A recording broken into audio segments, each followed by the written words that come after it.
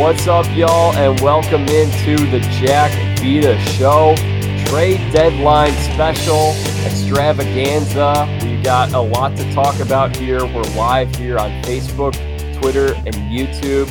Greetings to everyone that's joining us live. There are a lot of folks who are not too happy right now, but we just had perhaps the most exciting trade deadline in trade deadline history. So we're here to recap and break it all down. If you guys are joining us live, sound off in the comments. We'd love to answer any questions or hear your takes. We'll show them on the screen as long as you keep them family friendly and PG rated.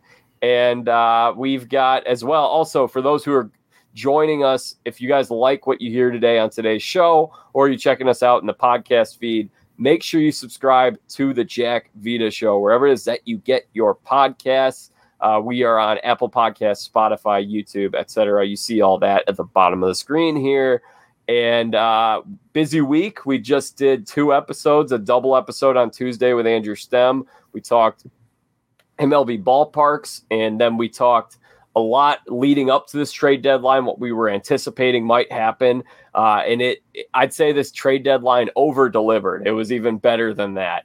And then in addition to that, we talked everything going on with college sports, with Oklahoma and Texas joining the SEC, what that means for the future of college sports. So if you guys like what you hear today, please subscribe and follow along on social media. We're running our sports movie bracket on Twitter, Instagram, and Facebook. It's at Jack Vita Show on all of those social media handles. Vote every day. Have a lot of fun. We're almost done with round 1 today. And then we'll be moving on to the next stage. We'll get into round 2. So 64 movies will remain after this weekend. And I will be back here for another podcast episode in a couple days with Albert Destrade, formerly of Survivor South Pacific fame. He's a huge baseball guy. So we'll talk plenty more baseball. But let me welcome in who we have joining us today. As many of you can see, Ryan Packett, who's a lifelong Reds fan. He's a former baseball player in his own right. He's still umpire. He still umpires. He's a big time umpire, so he knows the game inside and out. And I was very pleased to meet up with him in Cincinnati last week. Gave him a shout out on the last episode of the podcast. Now that we've met in person, now he's coming on the show. I would consider him a friend. Welcome, Ryan. I would too. I'd also consider you a friend. So, yeah, thanks for having me. It was pretty cool to meet you, for sure. It's funny how that all worked out the way it did. Yeah, absolutely. That was a work of God for us to be there at the same time. It was a really fun time, and I know that you also had listened to the show, so it was great to connect. And now this is what happens, guys. You listen to the show and you meet up with me in person. You get to come on this show.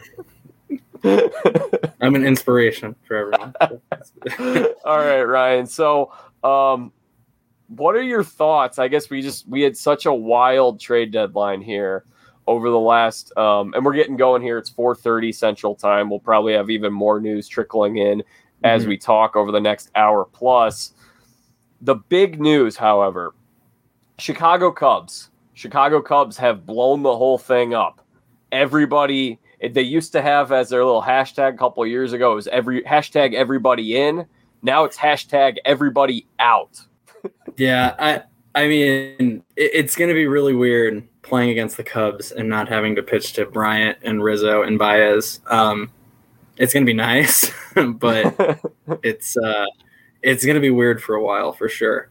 Obviously, I think it was the right thing for the Cubs to do on expiring contracts, as long as they could get returns greater than a compensation pick for the qualifying offer. But I definitely think it had to happen for the future success of the Cubs. So it needed to happen. So we're going to go through these trades one at a time, and we're going to try to catch you guys up on everything that happened, not just today, but over the past week. We're going to try to go through all these major deals, at least make note of them. We might not comment on all of them, but we want to catch you up on what you may have missed if you had to work today. And your job is not my job, where you just get to watch this on TV all day and just tweet and write about it and then talk about it on a podcast. So we're going to start here this, and I got to tell you, Ryan, like morale is extremely low here in Chicago with the trades of Anthony Rizzo, Javi Baez, and Craig Kimbrell. I think, especially after the Kimbrell trade, look, a large percentage of this fan base is unhappy. They don't want to sell. They don't want to blow this thing up. They don't want the party to be over. As you mentioned, it needed to happen. The Kimbrell trade was a phenomenal return, in my opinion. The Cubs snag Nick Madrigal and Cody Hoyer. So they're getting 2 major league ready young guys. Madrigal was the number 4 overall pick of the 2018 draft. That's a huge piece. That's a great chip to have. He's probably, and once that trade came in, I think it kind of changed the way a lot of people were looking at it. It was like, okay, you know what? This is probably what needs to happen here. The Cubs can get a great return on some of these players, and I actually think they did for the most part. But then the Chris Bryant trade happens, and that was a gut punch. What are your thoughts, Ryan, on this return here for? I don't know. I like froze for a second or something. It's all good. Okay. All right. So the Craig Kimbrell. Yes. Yeah. Okay. So my computer froze or I don't whatever. You're good. Yeah. No. To get that for a closer. Okay. That's pretty nuts. You also, I mean, I guess the intention when you signed Craig Kimbrell, what was it, mid 2019 to that, I guess 3+ year deal or 4-year deal or whatever. You'd hope he'd, be a lockdown closer for the postseason, but you're able to flip that into hopefully a future second baseman and another relief arm that you're going to have team control of for another 5-6 years. I know Cody, how do you pronounce the last name? Hoyer? Hoyer. He's a fireball pitcher for sure. Yeah, and then Madrigal's a high contact guy. So, I mean, you have someone to fill up a hole set by Baez in the middle of the – I mean, now you kind of have holes everywhere. But, yeah, I mean, 2 long control guys just for a reliever, even though, arguably the best closer in the game right now. That's pretty big. Yeah, I think that was – I think it's going to end up being a really good trade for both teams. But if you had told me at the start of the season that Craig Kimbrell was going to have the first half that he did, which no one thought would happen, like a lot of us thought he probably wouldn't even be the closer by this point. A lot of people thought that contract was not tradable. To turn him into the number 4 pick in the draft 3 years ago, who has a career batting average. He came up last year as a rookie. He's very cheap and controllable for many years to come, as you mentioned. We'll see where Madrigal ends up ranking defensively. He's still developing as a defensive player, but he's got a lifetime average of 317. The Cubs are going in an entirely opposite direction here because with Theo Epstein, they were so big on long ball or bust. A lot of high strikeout guys. Javi Baez embodies that, obviously, and Javi could not get on base. He's got an OBP of 270. So the second this trade happened, it became clear, okay, they're definitely moving Javi. Like, that's going to happen. And then maybe 25 minutes later, they end up moving him to the Mets. We'll get to that in a second. But I think this Kimbrell trade for the White Sox, I mean, this is, if you take a look at their bullpen, and I tweeted this out earlier, Ryan, their pitching options come postseason. I don't think there's a pitching staff factoring in rotation and bullpen in the American League that I'd pick over the Sox. Especially when it comes to postseason where everything condenses and you're no longer going the 5-man rotation. You're going either 3 or 4, and your bullpen, you're probably not going 8 or 9 guys deep, but you are kind of stretching people out. You have 2. I mean, with Hendricks and Kimbrell, I mean, I guess Kimbrell gets the ball in the 9th inning, but I mean, they're loaded. And especially for a 5-game series, because they've already got the division pretty much locked up. So in a 5-game series, I mean, they got Lynn, Giolito, and So there, you're looking at. I put this out earlier. So your rotation's probably Lance Lynn, Carlos Rodon, Lucas Giolito, Dallas Keuchel, and then your bullpen. Yeah, Rodon. Yeah. So then you slide Dylan Cease into the bullpen most likely with Michael Kopech, Garrett Crochet. You have 3 real young, versatile arms that you can stretch out for more than.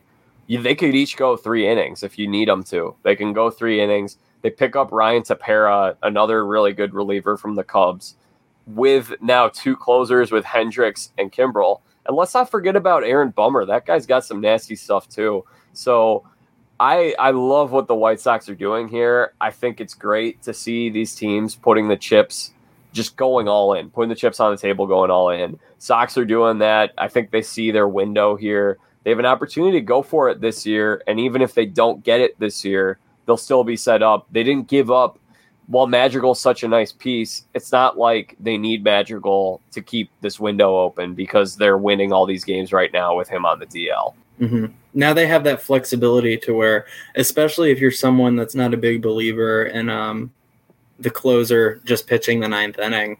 Now, if you have a jam in the 4th or 5th inning, I would not be surprised at all to see either Kimbrel or Hendricks come in and clean that up in a postseason game. No, absolutely not. So great move there. And I think that was the trade that started to get some Cubs fans excited because, like, man, they're getting a nice return here. On the Baez trade, they trade Javi Baez and Trevor Williams. So the Mets get a starter, and they really needed Baez can slide in for Lindor right now.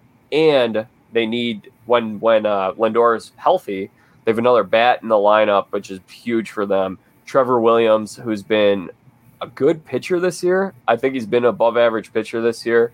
To add him, their rotation needs help. Now, it's not like the Mets really did a whole lot other than this, I don't believe. I don't think they were super active this deadline, and we'll get more into NL East later down the road. But the Cubs get Pete Crow Armstrong in this deal, who's the Mets' number 5 prospect. He was a 19th overall pick in last year's draft. He's a 19-year-old outfielder from Harvard Westlake, the same high school that produced Giolito, Max Fried, and Jack Flaherty.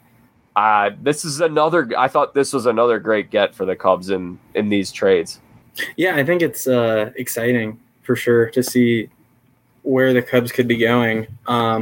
What do you think? You think this is like this will start to show its face in about 3 years, do you think? Or, I mean, even with guys like Madrigal and Hewer, you're going to see that soon. Obviously, they're not fully developed yet, but I mean, you guys got a lot of pieces. The Cubs, it's interesting because, as you mentioned, the Cubs got major league ready players, but they also got guys who are a long way off. With the Rizzo trade yesterday, they got Alexander Vizcaino from the Yankees and Kevin Alcantara.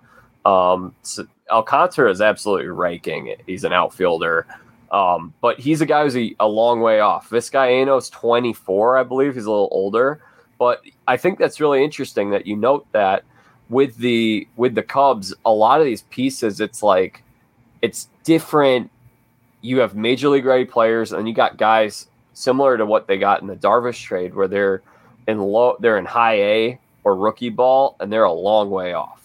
And it'll be really interesting to see what that means. But I think the bottom line is that the Cubs farm system, I was looking at it today, their top 5 prospects, Ed Howard, who was their first round pick last year, is barely hitting 200 in rookie ball.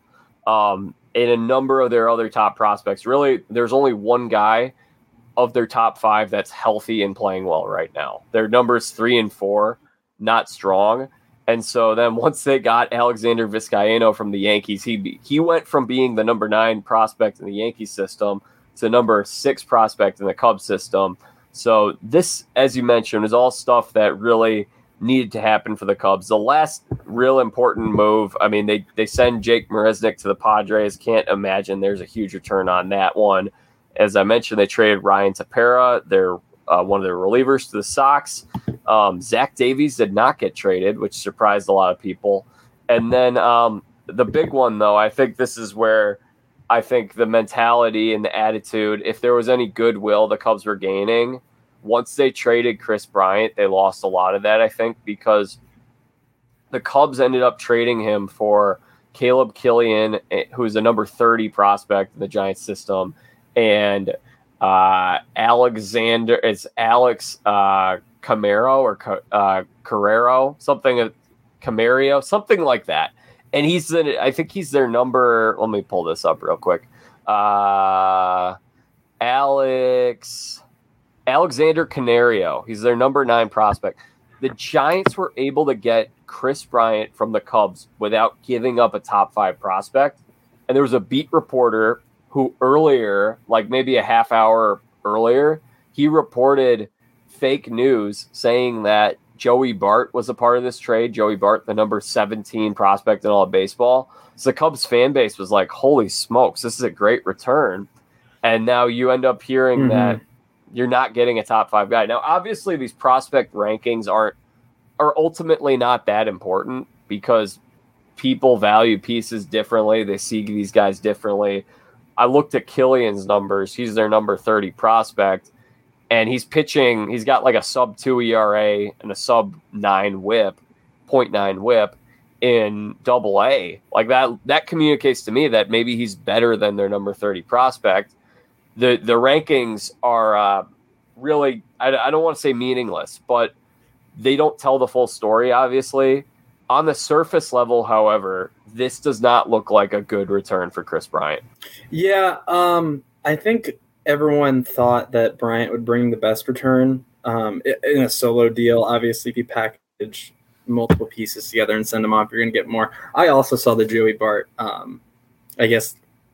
leak that didn't end up being anything. And I was like, wow, that's a lot because, people get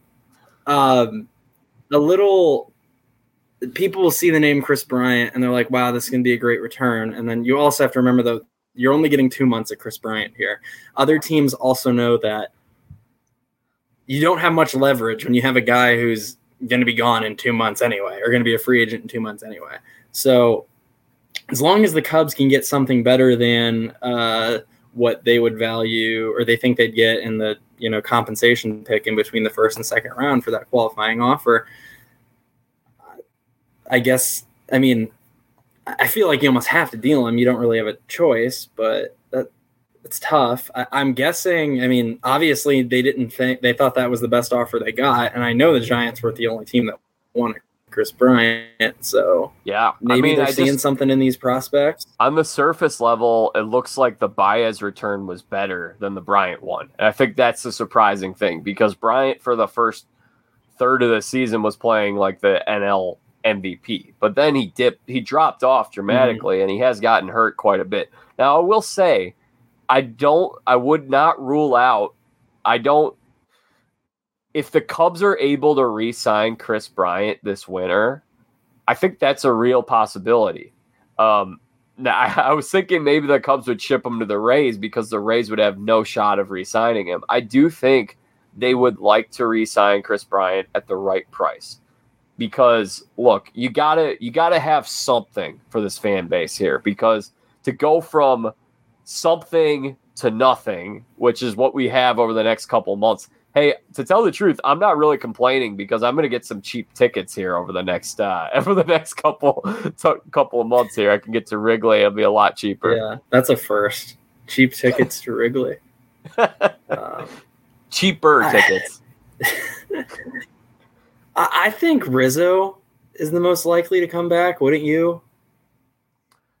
Maybe. I think it's really up to him. I don't think Javi's coming back. I think that was really, we had been hearing for the last 2 years is like, it sounds like the Cubs are really going to bring back Javi and Anthony Rizzo. That's what we had heard. And that Brian's as good as gone.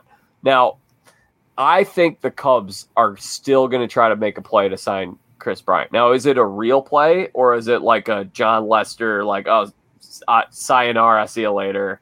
We're not really doing something here. Who knows? Whether Chris Bryant's I do think Chris Bryant being on this team changes things quite a bit. Because if you have Chris Bryant, he's still relatively young. He's the best player out of this bunch. He's the guy that you want. He's younger. Rizzo, it's easier for Bryant to sit through a rebuild than it is for Rizzo at this point in Rizzo's career. So obviously you'd love to have one of them. You'd love to have both of them. I don't know what either of them really want. I do think if you give Chris Bryant, if you match any offer that Chris Bryant gets from another team, I think he'll come back to the Cubs unless he falls in love with the Bay. I just think that there's video of him yesterday kind of soaking it all in, thinking that this is his last moment as a Cub. It's a sad video if you're a Cubs fan, that's for sure. But I think he loves it here. And I do think Rizzo loves it here too. But I just think at age 32, I don't know if Rizzo's actually – I don't know what Rizzo wants. It comes down to what does he want. But I will say, and I know a lot of people are kind of sounding off and saying that they should have let these guys get one final at bat or a defensive substitution yesterday to get one final moment in the game, and neither of them played. I don't think that was ever an option because the front office doesn't want one of these guys to get injured and then you lose them. You can't get that trade done at all. So that was never realistic. However, I will say this, I do not think Anthony Rizzo has taken his last at bat at Wrigley Field as a Cub, because whether he comes back this winter or he comes back in 4 or 5 years when the team's good again and he's at the end of his career and he wants to retire a Cub, I think he's going to come back at some point. I'll tell you that. I think it's very likely. For sure. And yeah, you can't risk potential injury for one final at bat. I know the odds are so slim, but just imagine if. I mean, it'd be a Cubs thing, a Cubs curse thing to happen, I guess, unfortunately.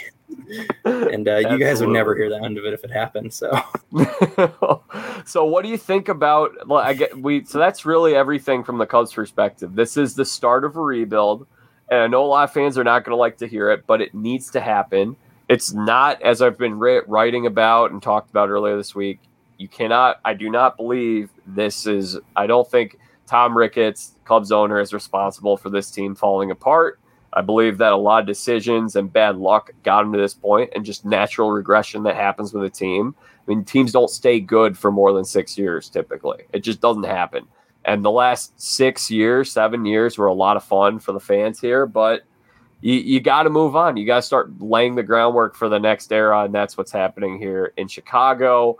Let's talk about these moves for the other teams. You get Anthony Rizzo on the Yankees. The Yankees, by the way, they pick up Joey Gallo earlier in the week. So now they add, and they did a fun little segment on MLB Central today. They called it Goodfellas with Anthony Rizzo and Joey Gallo, a couple Italian Bronx Bombers coming to the picture, 2 left-handed bats with their short right field porch that they have there. I mean, I think the Yankees have enough power hitters, but I mean, Cashman's putting all the chips in there. This is like, I could see this being a really a last stand kind of year for Brian Cashman.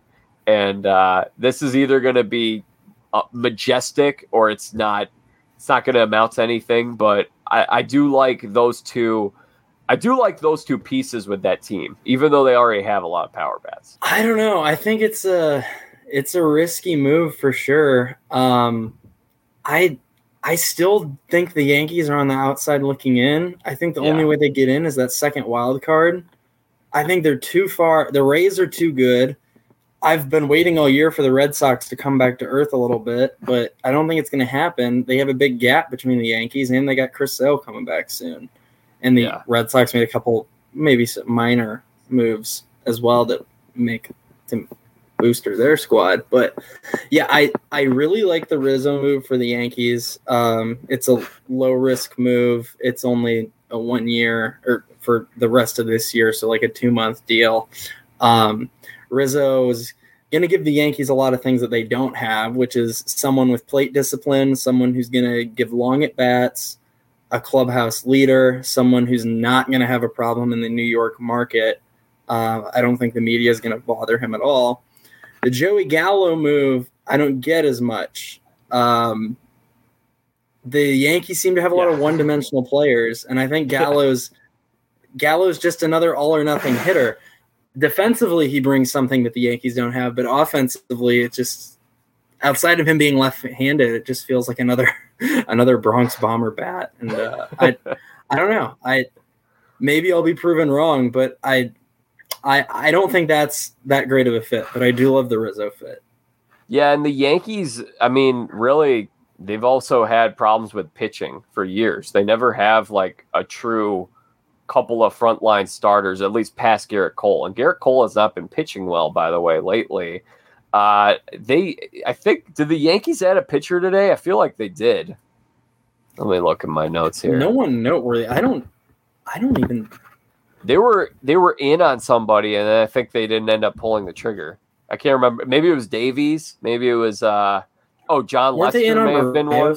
Was that? Did you hear that, by the way? Yeah. Were they in on Jose Barrios?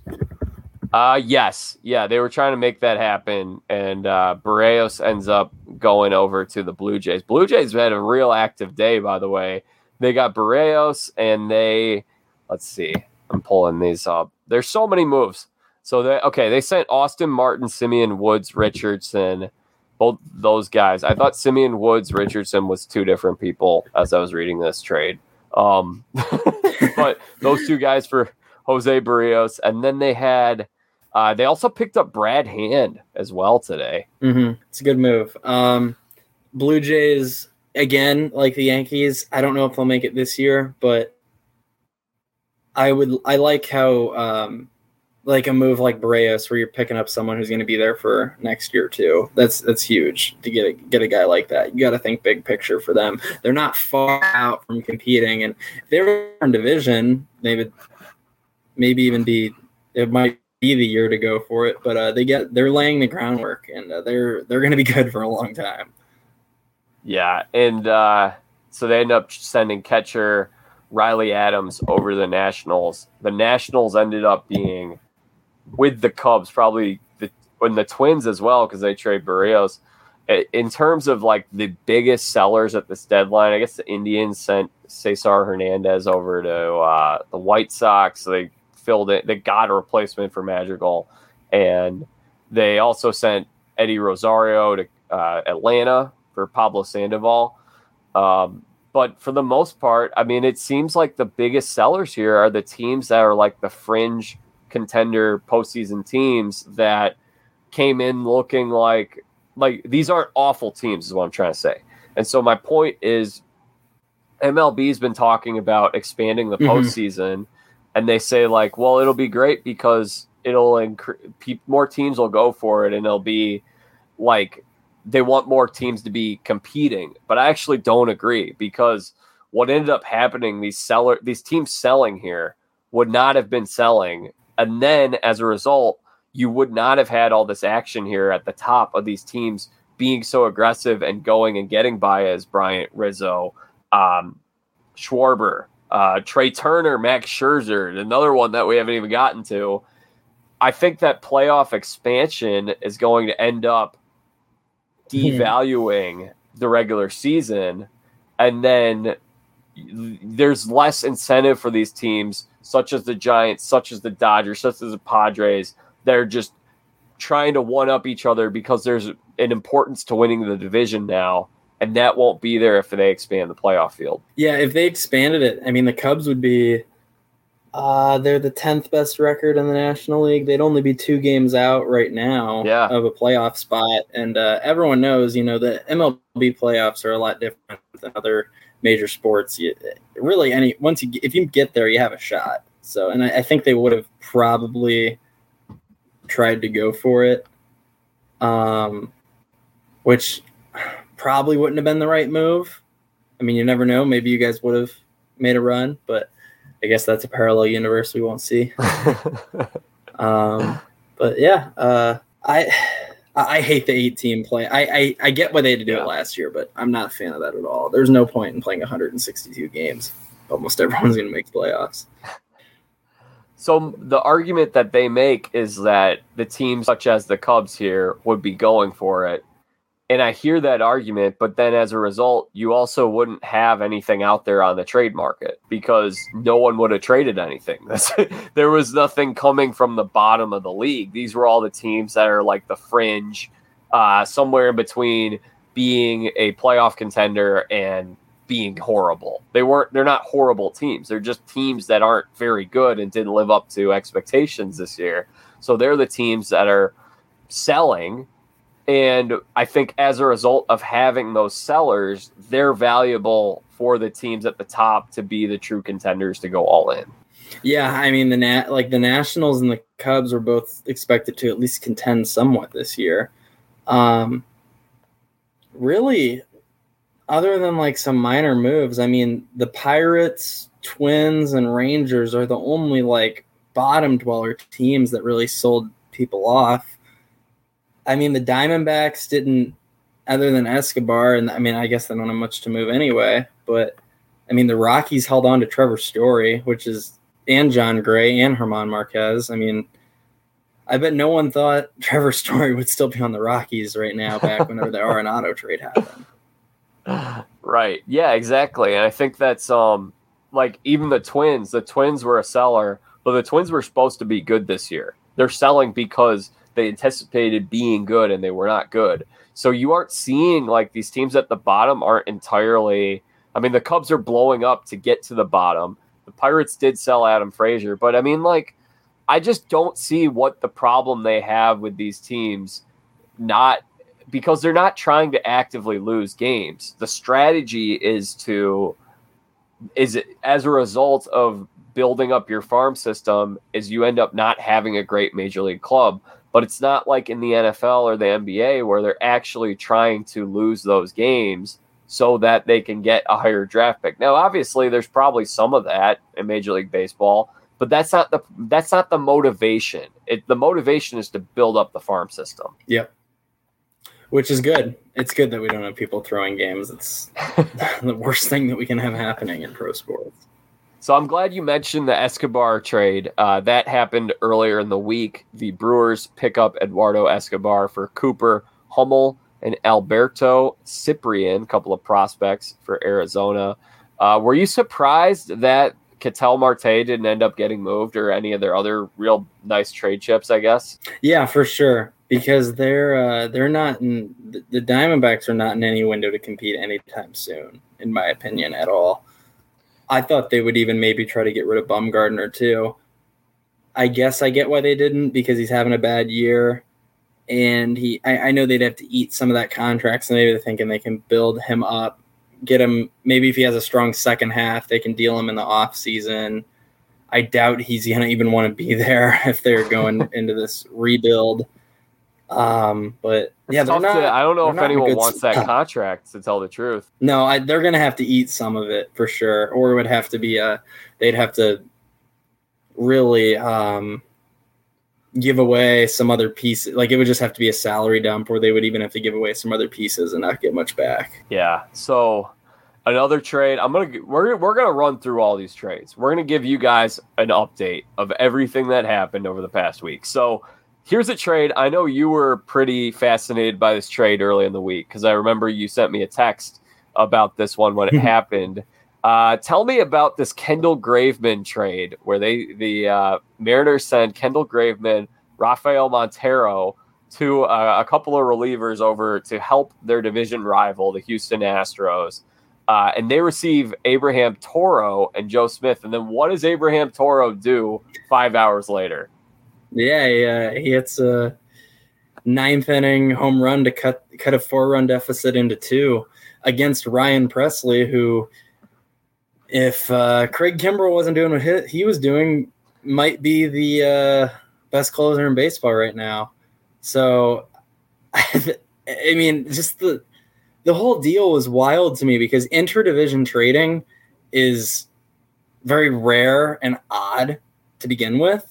But when you have a team that's in wild card contention in the Mariners, and that arguably have a shot at the division still, giving their best bullpen arm to the team in first place in their own division, that's really weird.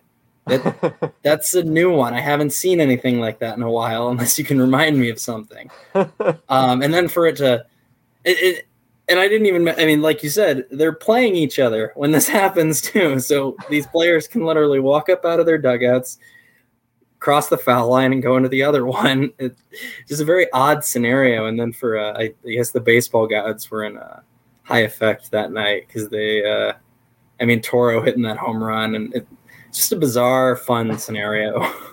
You like Toro as a prospect? Well, as a young player, I should say? Yeah, I think so. I guess I get what the Mariners did because they ended up bringing in Diego Castillo. I guess they were thinking sell high on Graveman. He's not gonna. Yeah, Graveman's having a career year.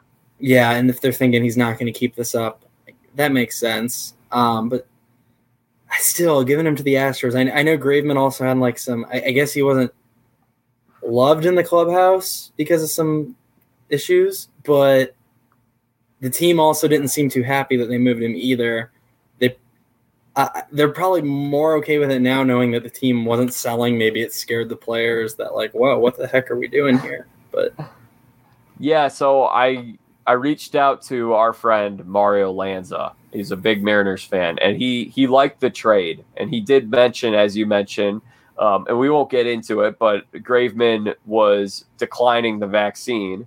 And I guess some other player, he was kind of persuading some other players to not get it. And hey, I'm not going to tell anyone if they should get it or should not get it. I think that's your life. You can do whatever you want.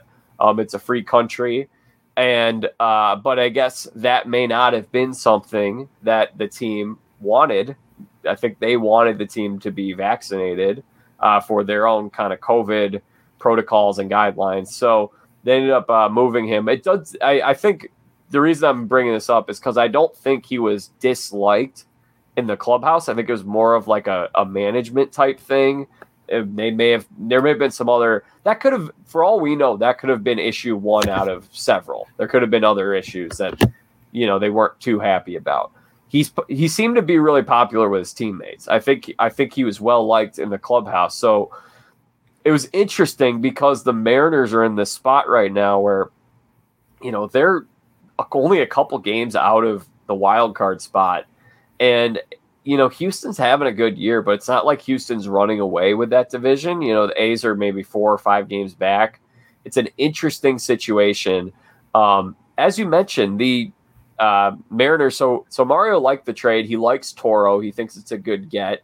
And then he was really happy when they brought in Diego Castillo, which happened yesterday. And let me see if I can pull up, let's see, Diego Castillo. That trade, that one would be, they gave up JT Chargois and Chargois. Austin. Oh, thank you. Say it again. Chargois, I believe. Okay. Yeah. And Austin Shenton. So you're familiar with JT. I was not. Yeah, he was on. he was on MLB The Show. Like he was one of my prospects back in like 2016 or something. That's the only reason I knew that. But he did well for me there. He's got a good arm. So what do you think the Rays are doing, moving Castillo? I wasn't expecting that. Did they bring in any other bullpen arms? I didn't see that. The Rays are real interesting because I was thinking heading into this week, the Rays have been known to kind of sit on things and just let them play out. They typically, their trades are typically selling guys and never really buying. They haven't had many huge trades, and it's different because Oakland's a similar club, and Oakland in the past has gone all in on John Lester. They've gone in on guys, Jeff Samardzija. They make those moves. And I was kind of thinking, and they don't have to do it this year because they're still going to be good for the next few years. But I was wondering, I thought the Rays would maybe make one of those moves. Really, the only move was adding Nelson Cruz last week. Mm-hmm. I think that's all they really did. They were in on Brian, I was told earlier, but that did not end up coming to fruition, obviously. Yeah, if I'm an MLB GM or someone working in the front office, I would want second opinions on any deals the Tampa Bay Rays propose to me because they have just been annihilating the trade market. And there's been numerous times where people are like, what are they doing? And it's just turned out incredible for them. Yeah. The only trade I can remember, like if you were, and I don't remember, it's more that I was looking at recently. The only trade I can say off the top of my head that they lost was when they traded Jake Cronenworth. They didn't really end up getting anything great back in that one. Mm-hmm. But other than that, they won like 95. They win like 98% of their trades. Yeah, they absolutely fleeced the Pirates 3 or 4 years ago with that Archer trade. That was so bad. Sent the Pirates into a tailspin. So your Cincinnati Reds, they were relatively quiet this past week, and I think that's probably partly how they came out of the All-Star break. It would have been so much more fun if they had taken a couple of those games against Milwaukee rather than being swept. They did pick up some salary from the Yankees, so they were able to help the Yankees pick up Joey Gallo and Anthony Rizzo. They pick up Luis Cessa and Justin Wilson. Anything to this trade, or is this just? I mean, what do you think the Reds are doing here? Yeah, I didn't have Reds taking a salary dump from the Yankees on my bingo card. No, I love the deal for us. We need bullpen help more than anyone. We might have 1 or 2 guys that are legit major league bullpen arms before we made this deal. And that's partially because our 4 best bullpen arms are all on the DL right now. Or the IL now. And TJ Antone, Lucas Sims, Michael Lorenzen, who got activated today, and then Art Warren. So that was big. We needed that help. And then we also got Michael Givens, too, from the Rockies, which I really like that move. I don't care much about ERA from a bullpen guy. I care more about could you maintain a lead, or if you came in with a deficit, were you able to not let the lead grow? But Givens having a sub-3 ERA in Colorado's exciting. So I actually didn't notice the Gibbons trade. What'd they give up in that one? So we gave up our number 20 and 25 prospect. But I guess these prospect rank, I don't know if they update them again soon, but like on MLB.com, they haven't been updated since like April, I guess. Yeah. Do you know more I was about noticing that. Like how often they update them? I don't. I really don't. Okay. It seems like it really, the number like a vacant field that they haven't touched in a long time. Yeah, so we gave up number 20 and number 25. Number 20, who's Case Williams, we actually was drafted by the Rockies. We got him in an offseason trade last year for Jeff Hoffman. We gave up Robert Stevenson and another minor leaguer, and we got Jeff Hoffman and Case Williams. Oh, great. MLB, they updated the he's not on our prospect list anymore, so they updated that at least. Yeah, they updated. They haven't updated. Yeah, we gave up the 20th and 25. Okay, so they haven't updated where they rank. They've just been like, oh, this guy's on this team now, but they haven't like changed the way that they assess these prospects, and that's I think something that goes back to like these rankings don't matter that much because they change pretty frequently. Like the 2 guys the Cubs got in the Bryant trade could end up being top 5 prospects in the Cubs system a year from now, but that's not the case then. So anyway, another big trade that happened earlier in the week. This was Oakland's move to really go all in. And that's trading Jesus Luzardo, who came up last year with really high expectations, and he struggled mightily in Oakland. But he was a phenomenal pitching prospect. He was a top 100 guy, and he struggled, again, a lot. He struggled with control. He seems just kind of like he's in his head sometimes when I watch him pitch. They just sent him straight up to Miami, who's had a lot of success with developing pitching for Starling Marte. Could Luzardo be the next story of one of these guys like Giolito or Tyler Glasnow, who changes scenery, new pitching coach, it finally clicks for him? I think it's likely. There we go. I was very surprised. Yeah. Okay, continue. You hear me? Yes. Yeah. It's just a little delay. Okay. That's fine. All right. Sorry. Yeah, I couldn't believe that they gave up. I thought that they would find another way to get that deal done if they wanted to. I'm really surprised that they gave up on Luzardo. I think it's a really good move for Miami, for sure. Yeah, and it was just a 1-for-1 trade too, wasn't it? Yeah, that's the weird part about it. Yeah, that's really rare. So, we mentioned the Gallo trade earlier. Glenn Otto, Ezekiel Duran, Josh Smith, and Trevor Hauver. The Rangers got 4 prospects, and Gallo was their guy. I mean, every Rangers fan loved Joey Gallo. So that's tough for the Rangers fans, but it's kind of what they got to do. The Rangers also, they weren't done because today they sent Kyle Gibson and Ian Kennedy. They traded and Hans Kroos, another one of their AA prospects who was drafted the same round as the guy they got in return. They gave up quite a bit for Spencer Howard, another guy who was a big arm, big time prospect. They're hoping that change of scenery benefits and works well for that guy with the Phillies. He was with the Phillies the last couple of years. He's had an ERA over 5, struggled quite a bit. Maybe a change of scenery benefits him as well. Yeah, the Rangers had to cash in on Kyle Gibson while they had the chance. Really, anything they could get for him was a plus, just off of having him for 1 year, and him almost deserving the start for the All-Star game. Joey Gallo, yeah, I mean, who doesn't love a guy who hits 100 home runs before he hits 100 singles? He's a unique one for sure, and I mean, he can play all outfield positions. He can also play some infield corners if you need him to. But yeah, I mean, the Rangers really aren't in a position to contend anytime soon. And I mean, I guess there's always the option to bring him back in free agency in a year and a half if they want to. So the Indians send Cesar Hernandez to the White Sox for Connor Pilkington.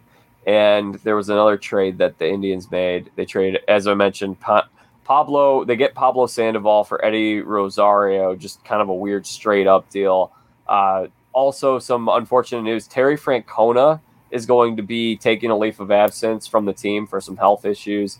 I got to see that Indians team on Sunday, and I can't think of another team like the Indians. I can't remember a team in the past.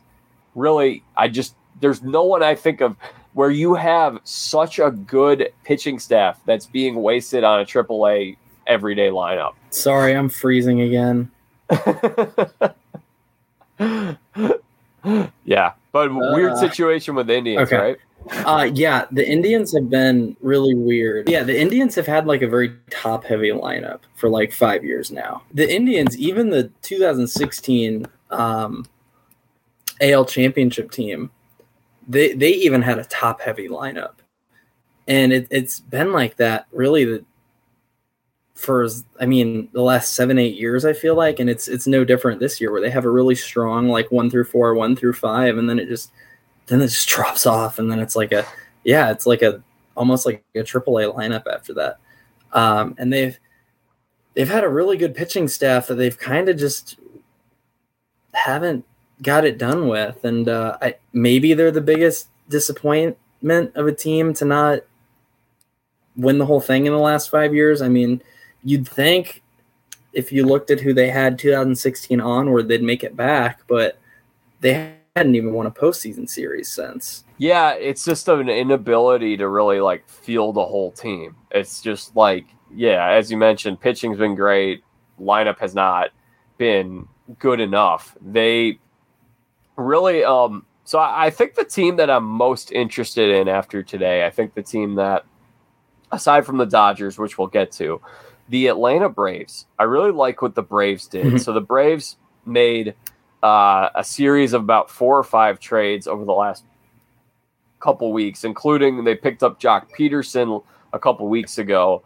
They picked up Jorge Soler right before the deadline. They picked up Richard Rodriguez they sent Bryce Wilson over there to Pittsburgh. Bryce Wilson, of course, started a postseason game for them. So that's I think Bryce Wilson's a nice little player. They sent Casey Kalich for Jorge Soler to Kansas City, and they entirely reworked and reshaped their outfield today. They picked up 3 new outfielders. They got Adam Duvall comes back, who they were unable to bring back. They send catcher Alex Jackson over the Marlins, and Eddie Rosario for Pablo Sandoval. I like what the Braves are doing here because it's been a year where the Braves have been knocking on the door of contention the whole season. They haven't been back at 500 since opening day. And every time they're so close. I saw the Braves fans all tweeting. They're like, today's the day. We're getting back to 500 today. We got reinforcements on the way.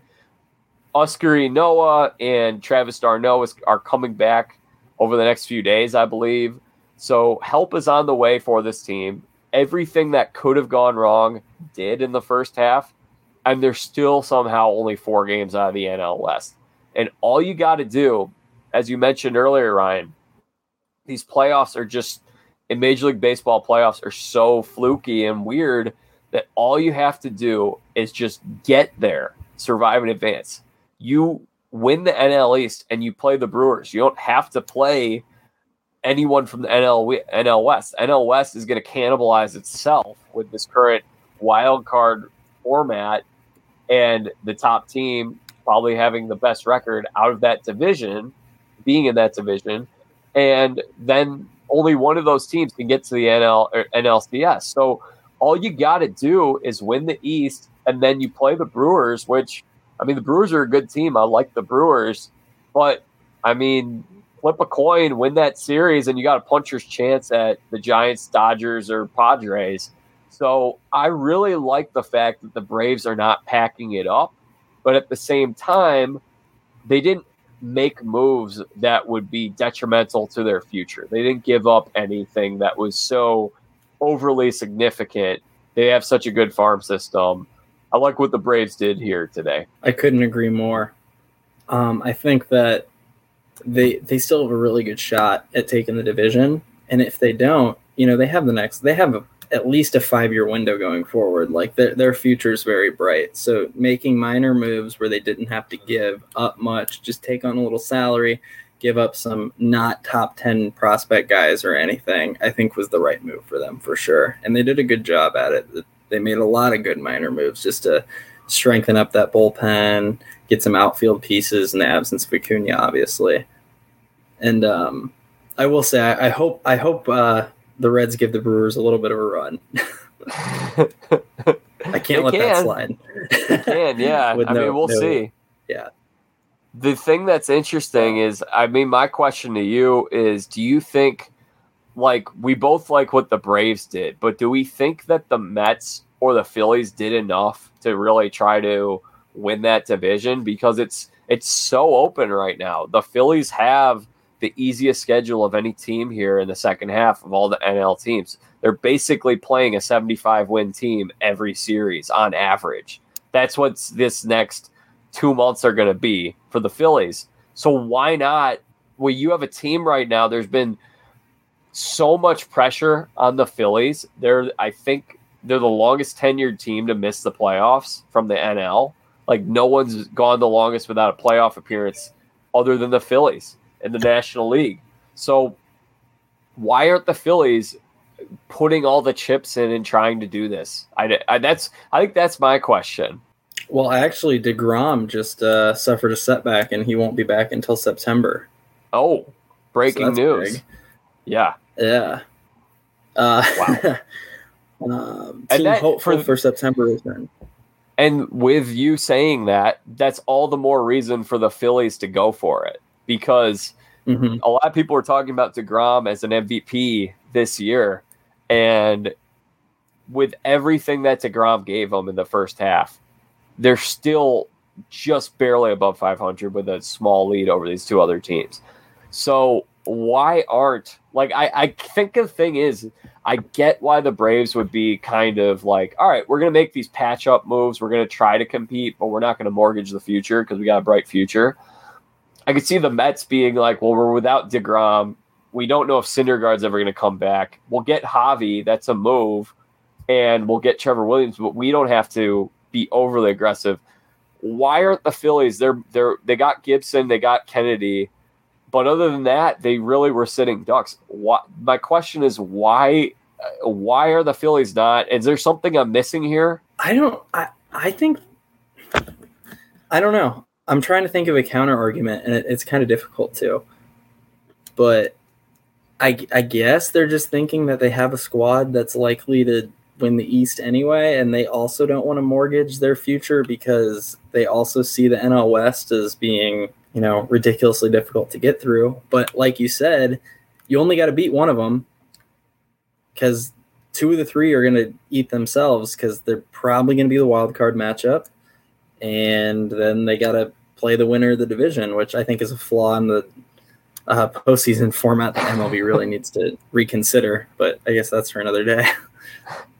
I mean, I think there's value to, if you're one of these teams, whether it's the Phillies or the Reds or the Brewers, just to look at that kind of that goal as a smaller term goal of, all right, we can win our first division title in a long time.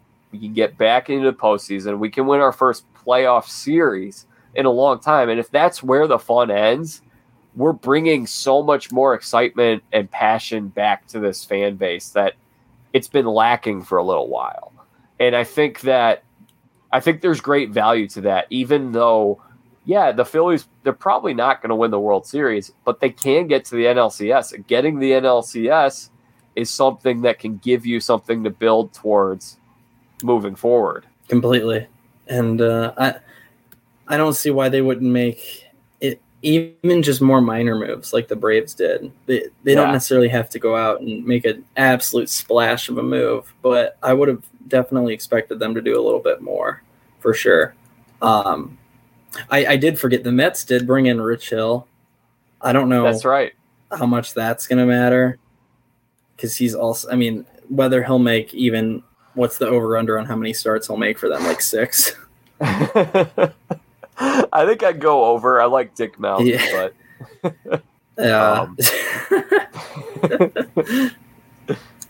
I'm allowed to say that. It's his name, Dick Mountain. Yeah, I didn't say anything. Mountain. I just laughed. Yeah, it's your show. I'm making that clear to the listeners that wasn't a naughty term or anything like that.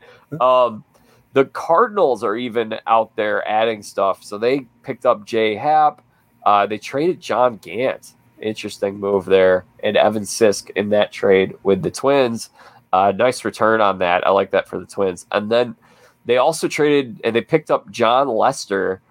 Big John has an ERA over 5, but it seems like he's still going to find a way to haunt the Cubs this fall. Yeah, I think it's just pure Cardinals starting pitching is on absolute life support. Cardinals are technically in it. Yeah, they're in it. They're in it. I mean, they're no more out of it than the Reds are. Yeah.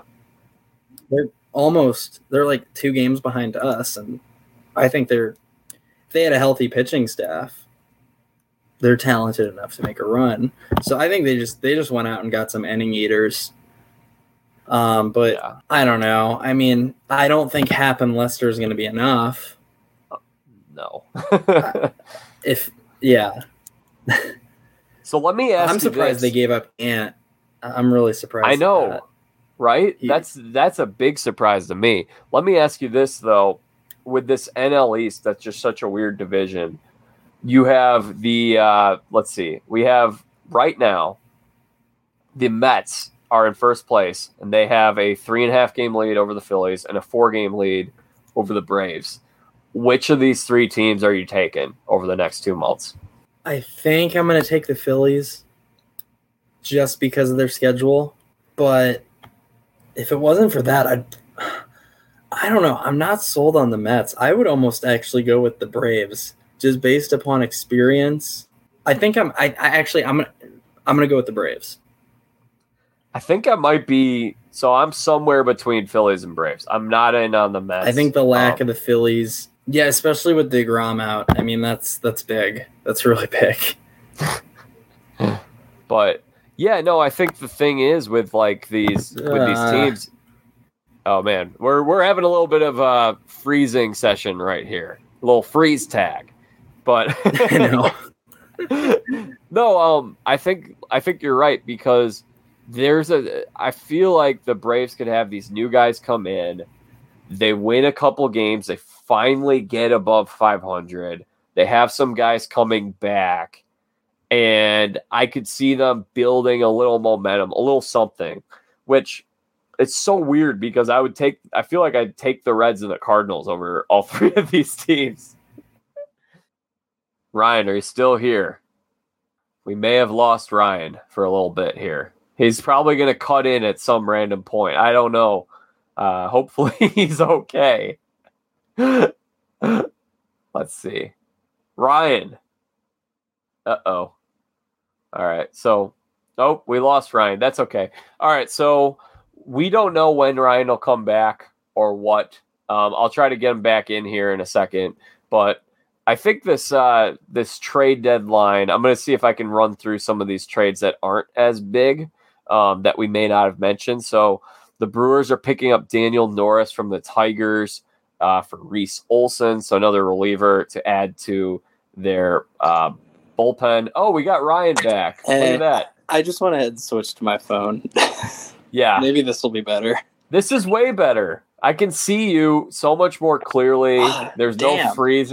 Hey, it's fine, man. Don't worry. Should have gone this route. But, next time. The show must go on. Oh, there's going to be a next time. All right, cool. Yeah. College basketball season. But okay, so I was just going to run through some of these other trades, and then we can wrap things up pretty soon. But the Red Sox pick up Kyle Schwarber.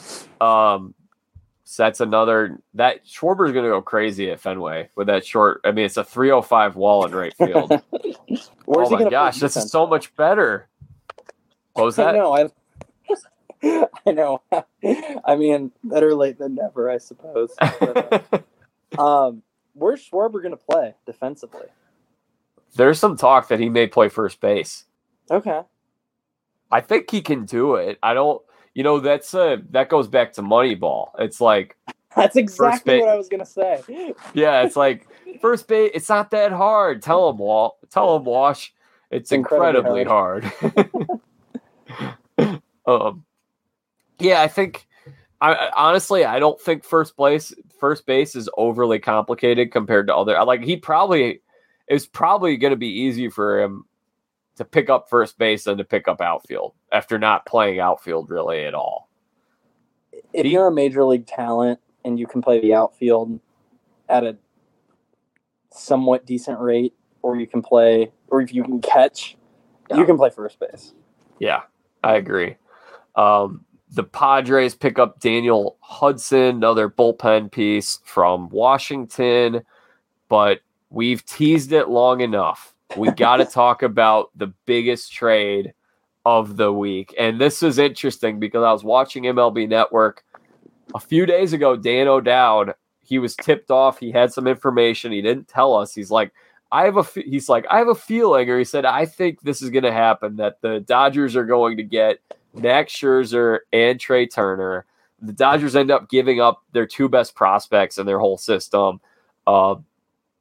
Just taking a look at the Dodgers lineup with Scherzer and then with Turner sliding in at second base, Chris Taylor's not going to play as much as he would. You have a little bit team chemistry stuff going on, but on paper, Seager and Turner as a double play combination, and then Turner and Mookie at the top of the order. I mean, this team is so dang good. It's almost unfair, isn't it? Yeah. I don't know. Who are the Dodgers bigger winners or the Padres bigger losers? Because it was reported that the Padres were going to snag Scherzer.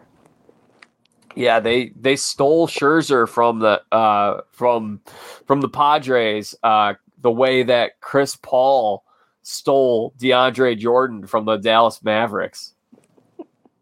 That's true. I know you're a Mavericks guy, so pulled that one out. Well done.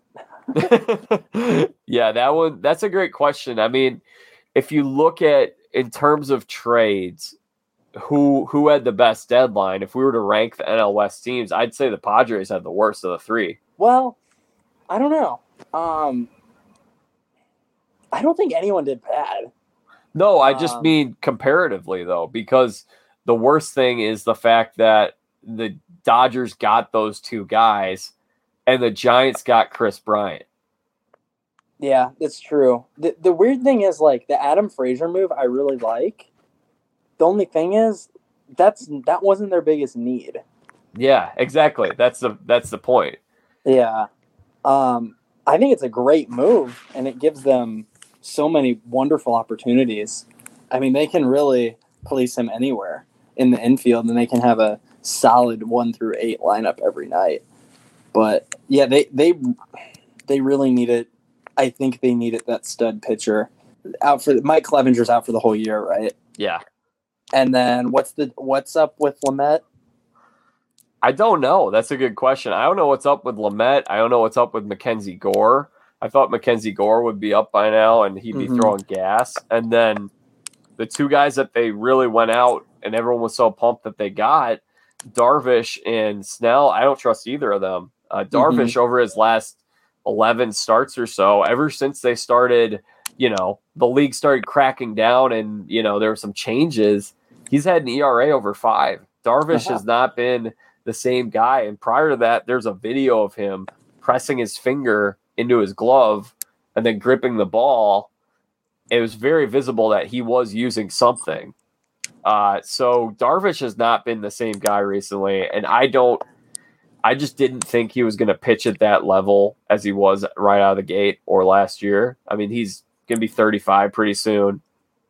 Like his birthday's in a week or two. But I don't trust those guys. Snell, he had that great start last year. And Kevin Cash has been maligned for that move, but in Kevin Cash's defense, Blake Snell typically doesn't pitch very deep into games. I mean, he doesn't give them a whole lot of innings. I mean, he's had an ERA over 4 this year. Joe Musgrove has probably been their best pitcher. No, I think he has been, for sure. And he's the only one that I would classify as like an elite pitcher right now. And he doesn't even have any. Has he ever made I don't think he has a postseason appearance. No, he would not have on the missed. Pirates. Oh, he did on the Astros. He won a World Series. He was on the 17 team. Okay. But did he was play? He's a bullpen piece. He didn't pitch Did he a get whole in? lot. Yeah, he did. I think he did. Could be wrong. Okay. Yeah, I mean, so experience-wise, I guess if he has that, that's good. But he still hasn't made a postseason start. Yeah, they needed. They needed a Scherzer would have really helped for sure. And they're not. Well, I was looking, because I'm obviously hopeful. Trying not to talk about the Reds too much, but I was really hopeful that we could catch them. And I looked at their schedule, and like 17 of their next 20 games are against the Rockies, Diamondbacks, and Pirates. I was like, gosh, but I mean, I guess those Dodgers and Giants games have to be coming soon enough, and like they don't have a postseason spot 100% locked up right now. And we didn't even mention Chris Paddock, did we? He hasn't. Yeah, that's another one. Yeah. He hasn't been all that good either. Yeah. Is his name Russell Weathers or Ryan Weathers? Ryan Weathers. I just think Russell Weathers because like Russell Feathers. Okay. From Survivor. But yeah, Ryan Weathers, he's been good. But he also doesn't go very deep into games. So it's really fascinating because you can put your chips on the table and make these big, ballsy moves, and then sometimes it doesn't work. I mean, they have a really good team. The reason they have a really good team is because they have a really good young core. And Machado's been good, but like if you were to look at their acquisitions in terms of guys that they've paid a lot for, they were trying to move Eric Hosmer this deadline. It's not like they've been amazing on some of these big moves that they've gone after. Yeah, 100%. And chalk up the Blake Snell trade as another trade that the Rays probably won that most people didn't think they would. Yeah, no, I totally agree. I think that they absolutely, I think they won that trade. They got Luis Patino. They got Francisco Mejia. There were a couple other pieces. And they brought back Chris Archer for nothing after trading him at his peak value. It's what the Rays do. So a couple other moves. Red Sox move Michael Chavis for left-handed pitcher Austin Davis. And the Phillies end up with they bring back Freddie Galvis for a little more infield depth. Didi has struggled at short this year. And they trade right-handed pitcher Tyler Birch. Toronto gets Joakim Soria, who's somehow still pitching from the Arizona Diamondbacks. And I think those are all the trades, really. Hansel Robles going over the Red Sox from the Twins. Let's see. I'm trying to make sure we didn't miss anything. This is a good one. Oakland gets Josh Harrison and Yan Gomes for a few prospects. I like that. Yeah, those are Yan Gomes probably won't start the bulk of games behind the plate. Maybe he'll get some platoon starts against righties, and obviously it's always good to have a backup catcher that's a starting caliber guy. And then Josh Harrison, Swiss Army knife of a player. He can pretty much play any position. That's always very useful. Yeah. And again, it would have been nice to see. The A's are another team where they went in for Marte. That was a big trade. But, can you imagine if the A's picked up Trevor Story? I think it'd be kind of cool if we saw some of those moves on the AL side, because we saw this big arms race with the NL West teams. Mm-hmm. And we didn't see it in some places. In some places we did. These teams are going for it, but they're not putting all the chips in. Anytime I watch these three teams in the NL West from now on, I have MLB.TV. Whenever those teams meet, that game's going to be on in my room. Yeah, it's going to be a photo finish, I think. Yeah. All right. I think between the Dodgers and Giants. So. Oh, Dodgers got Danny Duffy as well. Okay. Good fight. Good back end guy for them for their rotation. Yeah, I think we covered every single trade, didn't we? Are there any we failed to mention? None of the big ones, I don't think. What's your opinion on Story not moving? Dan O'Dowd was talking about that, and it's basically that idea of whatever you're getting back has to be greater than your hope to re-sign the guy or for the compensation pick. And that's where I wonder, that's kind of like what I wonder about this Chris Bryant thing. I don't want to rush to a hot take on the Bryant thing because truthfully, I've never seen these prospects play. And I think it's really easy for us to kind of judge trades prematurely when we don't know who these guys are. We haven't actually seen them play. We don't know what is truly going on. But I would say that with Story, I think if the Rockies are able to re-sign him, maybe that's what I guess that would be my guess is they think they can re-sign him because they did move Arenado. So they have to have a little cap flexibility in order to do that. And they want to have somebody as the face of that team. Now, if he ends up walking and all they get is the arbitration, that could be another case where people would just look at the Rockies and say, "What are you doing?" Yeah. You don't want to trade a guy just for the sake of trading him. You want it to be worth it. The Story hasn't had that good of a year, and that definitely hurt them. But I can't imagine that some teams wouldn't have offered more than what you'd expect to get in a compensation pick round. That's shocking to me. So they really must think they're going to keep him. I would think so. I would hope so. I still can't believe I have my note sheet here. I started making my notes before we went on, and I was writing out that the Cubs got Joey Bart, and I feel like such a sucker for believing that. These notes are trash now. Yeah, they were useless. It'll be okay. I ended up using CBS Sports this whole podcast. I was using their trade roundup. So shout out to CBS Sports. They do a great job. Do you have a hot take as far as what deal like maybe like something that's contrarian to the public thought, or a smaller deal that you think will be big, or a bigger deal that you think won't be so big? That's a great question. I feel like, I think a lot of the Cubs fans think that I'm crazy because I think it's smart for them to rebuild, and I think it's not the owner's fault that the team isn't good enough. So I would say, I guess I would look at those trades, and I think the Javi trade was great. There are probably a lot of people who don't agree with that, but Javi's looking for a deal somewhere in the ballpark at $200 million, and he's not worth that. He's got 270 OBP, leads the league in strikeouts. He's not worth that. So you may as well trade him. And I think what the Cubs got back is better than that arbitration pick. I guess a good, I think that would probably be the main one, because I know most Cubs fans are upset over that. But yeah, I think a lot of these I'm kind of wait and see. But it's going to be, I'm really excited over these next couple months. It should be a lot of fun. What do you think? Should be a fun finish for sure. I actually don't think that the Nationals got that hosed on the Trey Turner Max Scherzer trade.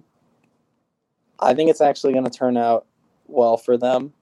Oh, I agree with you. Yeah. Okay, because I saw a lot of people really like, wow, that's all they got. And I'm like, I think they actually got they got a guy they got Keibert Ruiz, who's almost MLB ready at catcher, who's going to be a stud, I think. And then they got Josiah Gray, who I think is going to be maybe a 3 or 4 in the rotation long term. And then they got some other lower end guys, but and they were able to, they really needed to clear some money. That Corbin contract really hurts them. But yeah. No, I think you're right, because it's two guys who probably are not going to be. Trey Turner was not. It sounded like they weren't going to re-sign him, clearly, because they traded him. Right. So they were ahead of the curve on making that trade happen. And then Scherzer, as you mentioned, is expiring contract. So I think that was a great move. I think the Cubs, it would have been hard to sell it to the fan base if they did that earlier, but that's what the Cubs probably should have done a year or 2 years ago, because then you would have gotten a nice big haul for these pieces rather than.